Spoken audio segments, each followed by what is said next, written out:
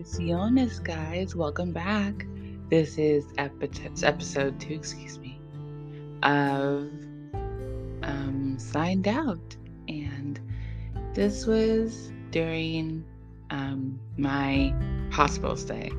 Mind you, these stories I actually wrote in my hospital bed, in the hospital. And that's why it seems like I'm reading them a little jumpy because I have a few little clips in there from when I was in the hospital. I was, sideways out of my head, and it comes out in little spurts in my writing. But thank you for listening again. Here is episode 2 of Signed Out. Okay, and this one is called Baby Death. So, hey Ashley. No, I had been here too long. I didn't need to know other physical and occupational therapists but my own. They know my dad. I need to be home. They want me to get back to 95%, but I can't. But can I even do that? Is my neuroplasticity that good? Is it that powerful? Can I do that? Can I recover? Should I even bother? Is all of this work and effort futile? I want part of me to die. The part that holds back. The part that prevents me from progressing. I want to grow beyond myself. I just want something different. I want hope and a positive outlook on life. It was September. I felt weird that day, loopy, more hopeful, however. Yet, I was still in the hospital staring into space. And I just heard the words, or felt the words, "It'll all come back. This has happened before." Like that one time years ago when I heard, "Everything will be okay," in a very small voice while I was alone in my classroom when I was a teacher. I'm going to say that it was a message to myself from the universe or God calming me down. I wasn't hallucinating anymore. So why am I hopeful? I wish hallucinations on no one. Hallucinations are scary. When I was in the ICU, I saw everyone's inner child personified, like in person, and questioned everything I saw or heard because I woke up to tons of children. I could have sworn I was in the in-between. I didn't even know if I was alive at that time. Nothing felt real. Here we go again. Now that the exam is over, my life as I know it is over too. I feel lost. I'm in this limbo because of the unknown test scores and the lack of physical space besides this hospital bed. Interjection, I was waiting on my scores from my step 2 board exam, and I was in there just anxious. I was anxious and I also was suffering. It was a terrible time. So here we go. Am I done finally? I need a break. I'm so tired. I'm exhausted. And I feel really disabled and purposeless. Gosh, my head hurts. Again, this was when I was in the hospital. I'm finding it difficult to be okay with my new existence. I've accepted it, and I hate it. Do I starve myself to be thin and combat my steroids, or just end it all? Is this all worth it? I can't see half of the world, and I can't move half of my body, and I feel like a walrus. How do I cope and move on? Just a plug here. I have something called hemi-neglect and hemianopsia, which means my brain doesn't believe half of the world is not there. In my case, my head does not believe that the left side of the world exists. And through all the different specialists, we find out that if my eyes are actually really great, it's my brain that has the issue. So it's the software, not the hardware, that's the problem. And so I'm seeing, according to the ophthalmologist and all of them, I'm actually seeing. My brain is just ignoring it, which is kind of trippy when you think about it. So yes, let me go back to reading. All right. Yes, it's happening again. My second stroke, my second disruption, my third chance at this hell on earth. Remember, I had survived 2 strokes. I have to be more because I am more than my numbers. Numbers meaning my score. Stripped of the pomp and circumstance, stripped of med school, and stripped of Black excellence, I went to Howard University College of Medicine. I was thrust into introspection and was further encouraged to do so by life and my therapist. And if any of you guys know, introspection is a necessary and scary thing to go through because introspection is nothing without honesty. And I didn't like what I was working through and looking at, but my therapist really encouraged it, and I encouraged it after a while myself. So, next excerpt, a rebirth of sorts. What have you killed? I'm trying to kill this self-doubt and this need to be in control because I definitely am not in control in the least. We have no idea how anything will turn out. Life is a surprise every day. I had to start doing gratitude journals to remind myself how lucky and fortunate I am. I had to die a little to remember my life, essentially. To remember that I have life and that I am a life, that I am alive.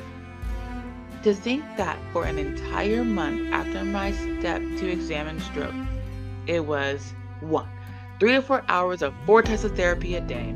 2, I was in an inpatient unit. Like I'm inpatient, I'm in the hospital.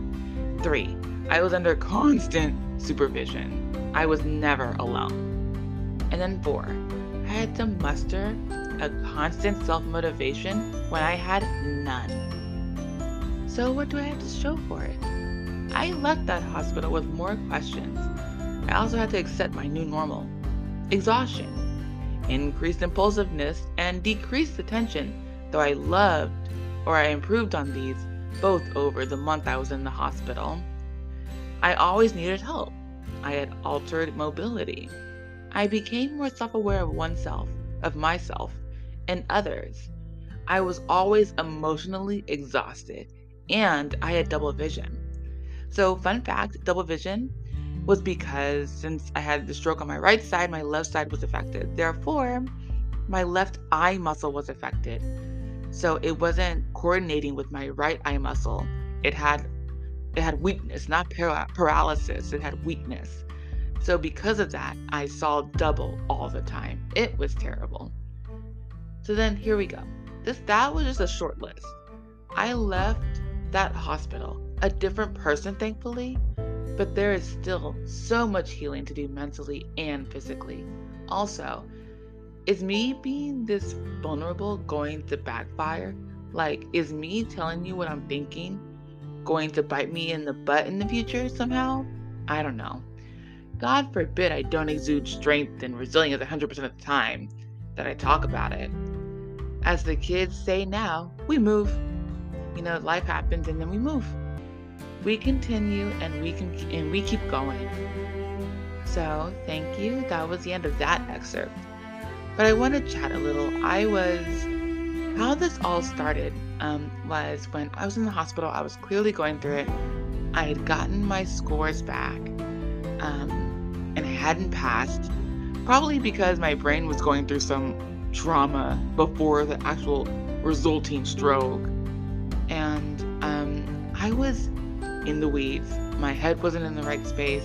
It was awful. And it was visible. It was so palpable when anybody saw me that I was not okay. And since my parents were both there, and since my parents both saw me in pain, my dad in particular gave me a really small, cute little, spiral journal to write because I used to write so much as a kid. And I tend to write better than I speak, as you can see.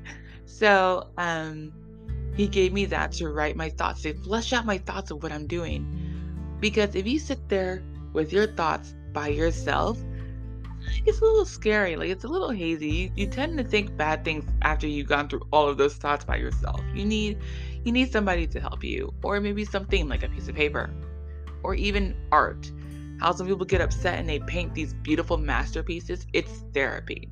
Writing was my therapy, and going to therapy was just an adjunct to my writing. Me writing helped me out in therapy actually because it kind of made a map of where I needed to, what I needed to work on and where I needed to work on, because it was all discombobulated. My head was just filled with all these feelings and emotions and thoughts, and it was unorganized. It was chaos. And writing helped organize it and put certain things in place and allowed me to find the root cause of a lot of issues and thoughts and worries. It allowed me to maybe pinpoint certain things that I had buried. It was really good. So just a PSA, if you ever need an outlet, some kind of art form, writing, art, music, even exercise, I will say that.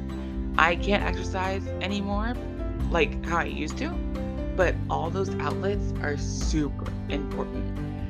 Kind of train, or not train, sorry, kind of, you know, make a pipeline of your crazy, chaotic brain to whatever, you know, outlet you need.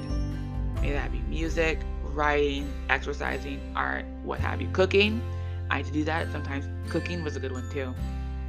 So that was the second excerpt from my journal from the hospital. These are from the hospital. It's kind of crazy. These are just off the cusp from the hospital. My brain clearly wasn't fully healed. I was still jumbling up things. Time wasn't really logical to me then either.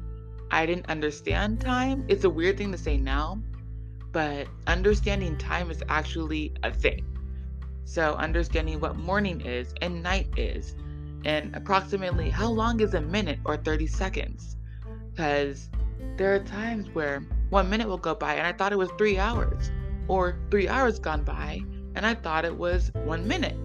So time, or understanding time and understanding it, going through it and understanding it, comprehending it, was something I had to regain because it definitely was lost in the hospital due to the stroke. Definitely.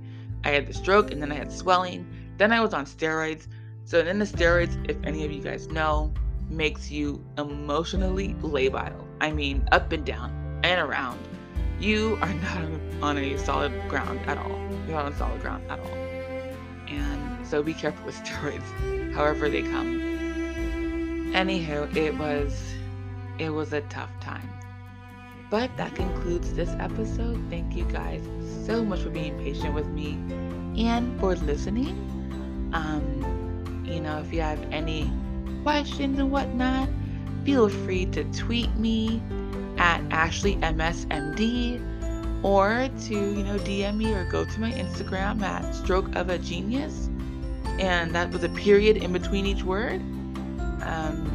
My DMs are open and I will be happy to answer your questions or your concerns or your random thoughts. I love when people give me random thoughts.